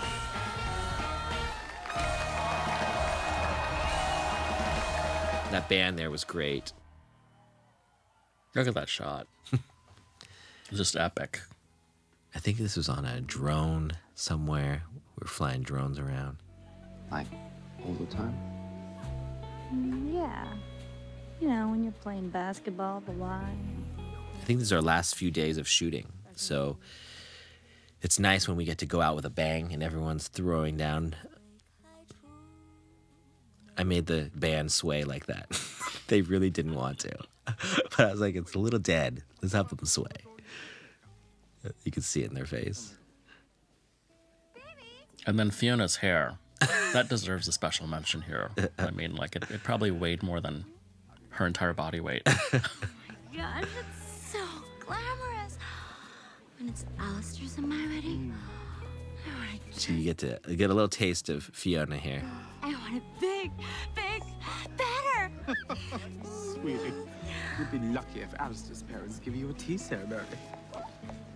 We actually had this great moment that we cut out, but I really loved it, that when he introduces her to Bernard after this moment, you see this resolve in her face, and it's actually really touching and kind of heartbreaking that she's a survivor and that she has to do this. She has to figure out how to survive because, I don't know, there was a very interesting performance by her. It was so interesting that it's almost asking a lot of questions that we could not and would not answer in this movie. So we didn't use it, but she had such a great acting moment. I wish we could show it off. But. Now, this moment here with this confrontation, it wasn't supposed to happen in this area. It was supposed to happen in another area, but the area looked so small and it's just like a little bush area. I was like, we can't do this scene. This is a very important moment. And so I called an audible, changed it to this location. Everyone was scrambling. Everyone was freaked out. Can they get it done in time? But not Lisa Liu, not Michelle Yeoh. They showed up, did their stuff. So, and it's an intense scene. Your mother's husband is very much alive. During her marriage, And it's the perfect area for it because there's almost this, it's almost sinister in a way. Mm-hmm. You know, she's sort of in the jungle, literally, proverbially, and actually. scandal this would have caused for Rachel to hide something like this. In the book, the PI gets a lot of pages, gets a lot, all that sort of her hiring him Yeah. gets a lot of play. In this one, it felt like, in the movie, it felt like we couldn't go there too much. So our strategy was to plant it with the auntie in the beginning, saying that she hired a private investigator and just paying it off here, and hopefully it would work. And I don't think anyone flinches with it, because it does happen. And we really wanted this new view of Crazy Rich Asians here, like this sort of twisted Alice in Wonderland version of going through the tunnel and now seeing the world that seduced her as disgusting and gross and full of users and abusers. Even people we like. Yeah. It gets complicated with that.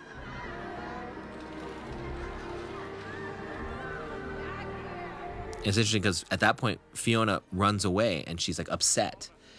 But we cut that out too because, again, it asked more questions than that we wouldn't answer.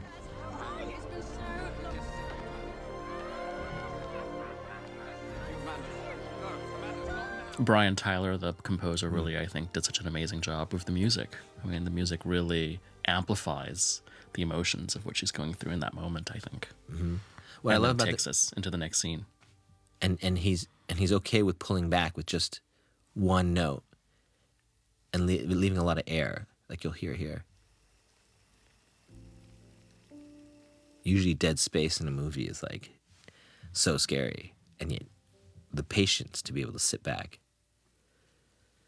just hear the fountain, I thought was so heartbreaking too. Brian Tyler did a great job. I feel like in the moments that we wanted to present things, he put it on the biggest stage, on the biggest Hollywood stage possible. It felt like he was presenting us like old movie stars, Like a the legends, Busby Berkeley, yeah, like a sort of Busby Berkeley spectacle. feel, yeah. And then in these other moments, the epic moments, he made it feel like we were in a historical drama. And then in these soft moments, he felt like it was just one person on a violin or on a cello in the room with them. That range is incredible to have in a movie that most people, you know, you look at it, it's called Crazy Rich Asians, let's like do this or do that. I have a lot of different ideas. He really honed in on this aspirational feel that I think our audiences are really connecting with. We're not cheapening out. Like it could have been like this little, you know, indie, just a guitar on a thing, and which would, you know, work to a certain degree, but to go big orchestra, I think it was such a bold idea and move for him. I'll stop by again tonight. In a weird way, it sort of made it an event. Give me a call. Anytime. Please. You really get a sense of their mutual heartbreak, you know.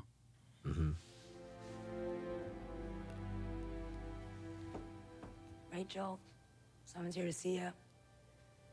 And this moment always gets me.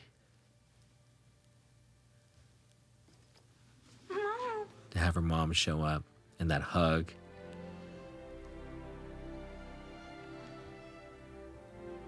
Aquafina was like, I think I'm just going to leave during this scene because I feel weird just standing here. So she left. The tang gui and the ginseng will give you more energy. But I love Kang here. She's just, her delivery is so honest. This is not So nurturing. So nurturing. There's a lot of there's a lot of things happening in the scene. Actually, this scene worried me a lot because you not only had to learn. Well, one, mom shows up out of nowhere, so you have to ease her into the movie now. You have to explain this backstory that we had no idea was false, and now she's explaining who her dad is, who her real father is, and then you have to shift from there to what about Nick? And how are you going to get her back to Nick? That's a lot of stuff happening in a very short scene. And so you cannot do that without a great actor two actors who can make that exchange. And make it so believable, you know, and really draw you in a way that's not manipulative in any way. Yeah. You really feel their stories and the struggles they're both going through in this very moment. And again, food being the entry point, giving her the tea, as many of us know, is sort of what our mothers would do to start. When we first came to America, all I could think It's actually a double-boiled chicken soup. That, you know, I don't know if you grew up drinking that, but that was always like the thing you got when you were sick or anything like that. It was the essence of chicken. Chicken tea. I'm really sorry. Oh, don't be sorry. Yeah, in my book, this unfolds over 2 chapters, you know, and it's just so dense, you know, her telling her entire story. And in this scene, it's, 4 minutes? But you really get wrapped up in the whole, you know, it explains it all. And at one point we had the scene, they go out. Like, we're like, is it too many scenes in the bedroom? And so in the script at one point, we had them on a water taxi. Like her mom takes her out. And so we scouted the water taxi. We were going to shoot on the water taxi. But what we found is like, there's so many distractions on the water taxi. Like, there's people in there, there's a thing. It didn't feel as intimate of just like being in the room And so we changed that last second, and I'm really glad we did, because you weren't distracted by anything. You didn't at least need the it. audience. Yeah.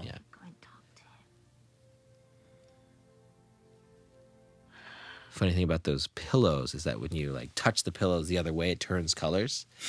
And so Constance became obsessed. So she would do all this artwork on it, and she took a lot of pictures of herself doing all these different pieces of artwork. I think she has a collection of those designs. We'll have to ask her about it later. And PT, of course, was just randomly there. Yeah, but I love the Not way how scripted. you had this very, very intense moment, and then you lightened it up at the very end, with Calvin. That's, I think, the power of the book, actually, too, is like this message, but with humor on top of it to let it in. And this scene was very interesting because it changed in editing, actually. In how we shot it, she actually says she can't accept the proposal, and she breaks up with him and she walks away. And it always felt like it always felt anticlimactic in a way, because she didn't get angry, she didn't get but if she did get angry, it would have been too much, and then he doesn't get angry. There's a lot of things you wish. You don't know what to do. So our editor instead cut away before she can answer. And then it hangs in the air. So this next mahjong scene, you don't know. And it really changed everything. It really gave us something to hang on to in the middle of the mahjong, and then have the pivot to talk about everything else, sacrifice, right there. And you didn't have to wait around. It really, it was amazing to watch Myron, Kirsten, our editor, do this whole last section. Almost never changed from the first edit that I ever saw. He knew some of the issues, so he fixed them before I even saw a cut of it, and a lot of them stayed. The mahjong, we had to bring in a mahjong choreographer to design the game. How a game can happen that quickly, which is almost impossible to go that quickly, but we knew we wanted the course of a game. And but it was possible. He designed it, and then another mahjong guy came in and said he was wrong, so he redesigned it, and then I got confused about which version we were doing. We taped it on our iPhones. Everybody had versions of it. And then Michelle sat down, who's very good at mahjong. Constance was just learning, and she helped take control and say, "We're going to do it this way." But we knew that we wanted to have the mahjong tiles play a role, a character in this scene, as almost a fight scene between these two. Even though they weren't moving anywhere, they were just looking at each other. Every moment is so symbolic. Eleanor is sitting in the east. Mm-hmm. She's sitting in the west. Yep. And how they really have this intense strategic game, and how it is this giant metaphor for their relationship and for the whole crux of the issue. And even the sounds, the sliding, the shuffling, the grabbing, the piling is all, we wanted to feel like almost a night fight from Crouching Tiger, that it had an aggressiveness to it in such what looks like a gentle game. My mother taught me too. That she's on the attack, and that badass suit that she's wearing. I know Nick told you the truth about my mom, but you didn't like me the second I got here. Why is that?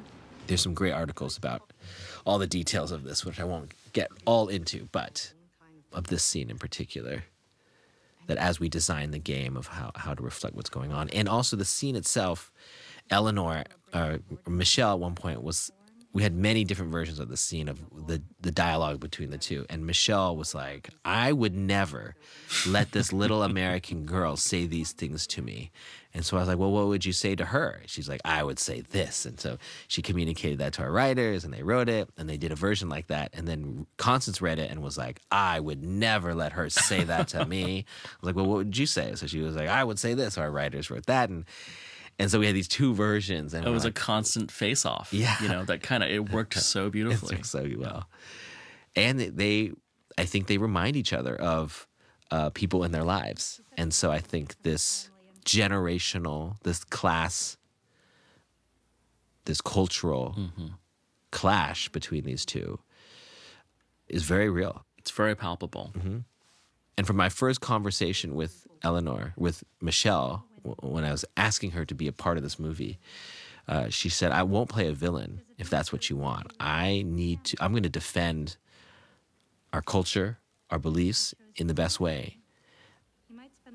And you defend the American side in the best way. And we'll let the audience decide what they want. And I think that was really strong because, again, it's understanding that both sides are right. And the way forward is maybe unknown. But for Rachel to show that she can sacrifice something that Eleanor never thought she could, thinks you're just thinking about yourself, says it all. A lot of people who understand the game or people who can assume what's going on, but some people miss it that Rachel could have won if she took that tile, but she knows that Eleanor needs that tile, and so she gives it up so Eleanor can win. And when Rachel reveals her side later, it dawns on Eleanor that Rachel could have won and didn't, and instead sacrificed the chip, which is the one thing she thought she couldn't do. So that's one of my favorite moments, especially this part where Rachel says this. Poor, raised by a single mother, low class, immigrant, nobody. And I love it because, one, my job was really easy. I just sat there and watched these two great performers perform face to face. I didn't have to do any fancy camera stuff. To see a legend like Michelle do what she does was just a privilege. And then other legend, to have that look occur, that's like Batman and Joker looking at each other and their kids are in love and being like, this is a timeless rivalry. But you know what? The future, our kids are going to figure it out, so we better figure our stuff out. I don't want to talk to you about my visitation rights with Cassia. Stop talking. What? And this scene was always really interesting because this scene's actually a little longer. And we didn't know where to put it. Like, where do you resolve? Once you resolve Rachel, where do you resolve Astrid? But Gemma's performance is just so solid, especially her last line, that audiences clap and cheer when she says it. They really do. And I think, we had to make that choice of which relationship to really focus on more. And as much as, I hated losing so many of the Astrid scenes, it really works. But having this moment, I think, really restores it. And this comes into play, when we first met, the first time we met, I think it was in LA at AOC. And we sat down right. and really, even from that moment, just sort of talk story. I think we were on the same page of what needed to happen, and credit to you to allow us to interpret it in a movie way. That's never easy, I'm sure, to see your characters compromise somewhere and compromise another way to fit into a movie form. But it was a great partnership. I really enjoyed every moment to lean on you when I really need you, and you offer yourself whenever you need to, and but also giving us space. It was just a really great. It's the best you could ever ask for in that kind of relationship. And that you actually know my cousin, Vivian, from New York. Is it true that she would tell you stories of the Chews from the West? Absolutely. I mean, she would, for years and years and years, every time she went back for Thanksgiving, she'd come back and tell me what happened, and then she'd talk about you. So I heard about you over the years as when you were first beginning out your career. And then, I went to the Justin Bieber premiere in New York. You were on the red carpet. As her plus one. I think I got her plus one. I don't really know. And I was like, this guy is going places. I never thought I would enjoy a concert movie of Justin Bieber as much as I did. And then I became a huge fan because of that movie, But it just, it never occurred to me at that moment that a few years down the line, we'd be doing this together. I mean, it was all meant to be. All meant to be. So many weird things that happen in this movie to bring us all together. I mean, this song, this is a Mandarin version of Coldplay's Yellow, which they originally said no to, but I had to write a letter to convince them. And Catherine Ho, who sings this version, goes to USC, my alma mater. She's a sophomore there, which is crazy. A lot of articles you could look up about her in this movie. Cheryl Kay, who does Money in the beginning. And we found on YouTube, right? She was one of the YouTube contestants that submitted a video. Yeah, it was a submission she did a year prior. And she goes to USC.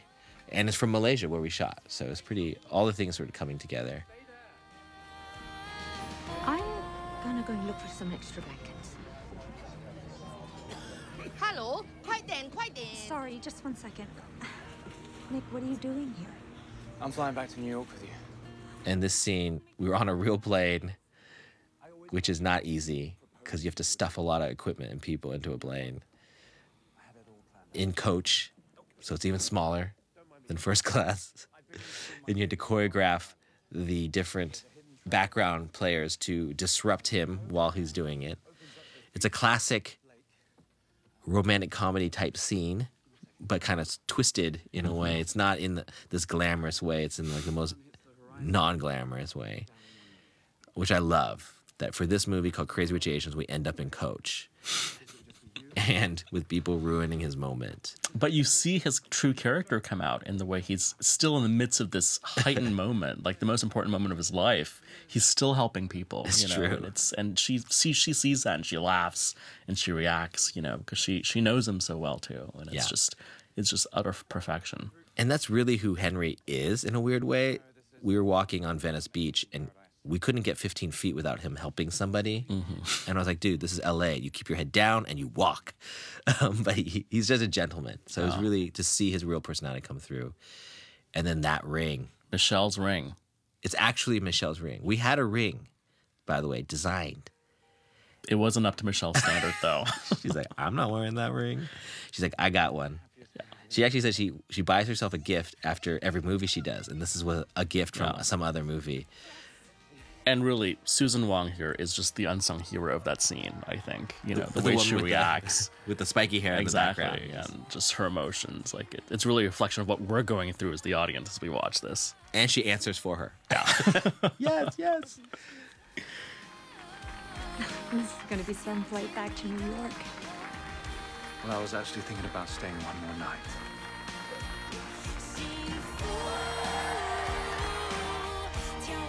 And we're actually at the top of Marina Bay Sands in this. There's a club there that opens up onto the thing. So we're not faking this. We have a marching band there that used to play the whole thing, but it wasn't as romantic.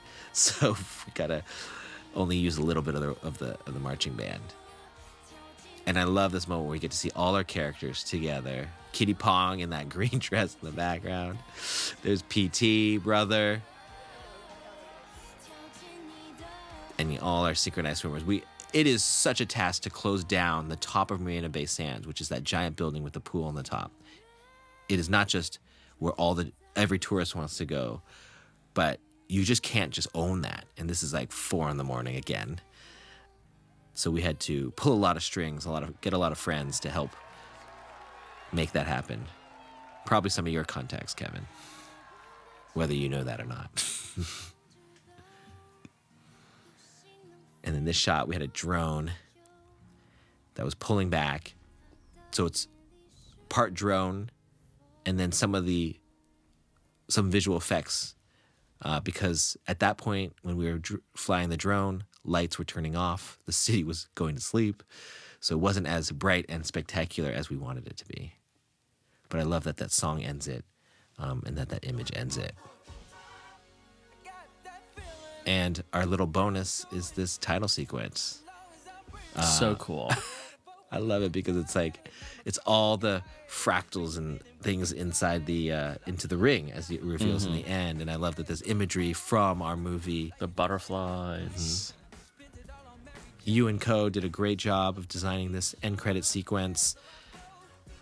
Whereas Aspect Ratio, another great company, did all our titles, our opening title stuff, our text message sequence. We had such great partners all around. And we needed to make this interesting because we needed to keep the people in their seats for one more moment. One more moment for our guy to see Astrid one more time. Every time I see the fans, I know. I'm like, okay, it's coming. Everyone stay in your seats. Gabe, our amazing music supervisor, did an incredible job finding all the great music in our movie, which is a big character in our film. And that is Charlie Wu. Played by Harry Shum Jr. on the rooftop of the Marina Bay Sands. He didn't say one word, and yet audiences cheer at this moment. People were going crazy in the screening I went into. It's just... They not only love Harry Shum Jr., but they love this character in your book. You have created a monster, and I can't wait to dive into more as we move forward in the series. And what's great is this song made by Miguel and Mark Ronson is such a great celebratory song. Every time I hear it, my heart flies, especially now. The movie's been out. It has made a lot of money, made a big statement all across the world. But beyond that, the stories that I hear from our audiences who cry or bring their mother or grandmother or grandfather who haven't been to movies in years to experience it with an audience, to cheer, to cry, to laugh. The way it's united so many people, it's so beyond my wildest dreams what this movie has accomplished. And I'm so touched and so thankful that you took this project on and took it to this level. It's I was supposed to thank incredible. you. I started this conversation. Just thank you, dude. Your book allowed this to happen. We've been waiting for something like this to share with the world. So the fact that you started and you wrote on a little, what you've told me is you wrote on a little Post-it note. You wrote the words joy when you first started writing this on your iMac, and every day you wrote the book, you looked at that word, and it has brought so much of that into our lives and the world's lives. So I'm very excited that one, I got to know you as a friend and now family, but also that we get to do a lot more in the future. Can't wait. It's going to be amazing. We're going to bring that joy forward to 2 more movies. Knock on wood. Sounds good. Thanks, guys, for listening. This has been Crazy Rich Asians with John M. Chu and Kevin Kwan. Your life gives me such a thrill, but your love, it don't pay my bills. I need money. That's what I want. That's what I want. That's what I want. Another day, another dollar. Got some money, you can holler. Want the commas, not the drama. Need a mansion for my mama. Pool full of money, I'ma make a splash. Hundreds in a bag, singles in the trash. All I see is gold stuck to my lash. A moon made of cheese wouldn't be enough cash. All your money faker than some imitation crab meat. Faces on my paper, always frowning. I got mad G's. Money, what I want, a lot of money. What I want, a lot of money.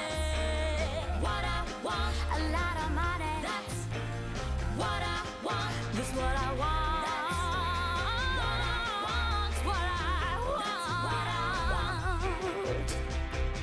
美好的事情都无价，请你帮我把这些都甩掉。我需要钱，只是我想要，只是我想要，只是我想要的。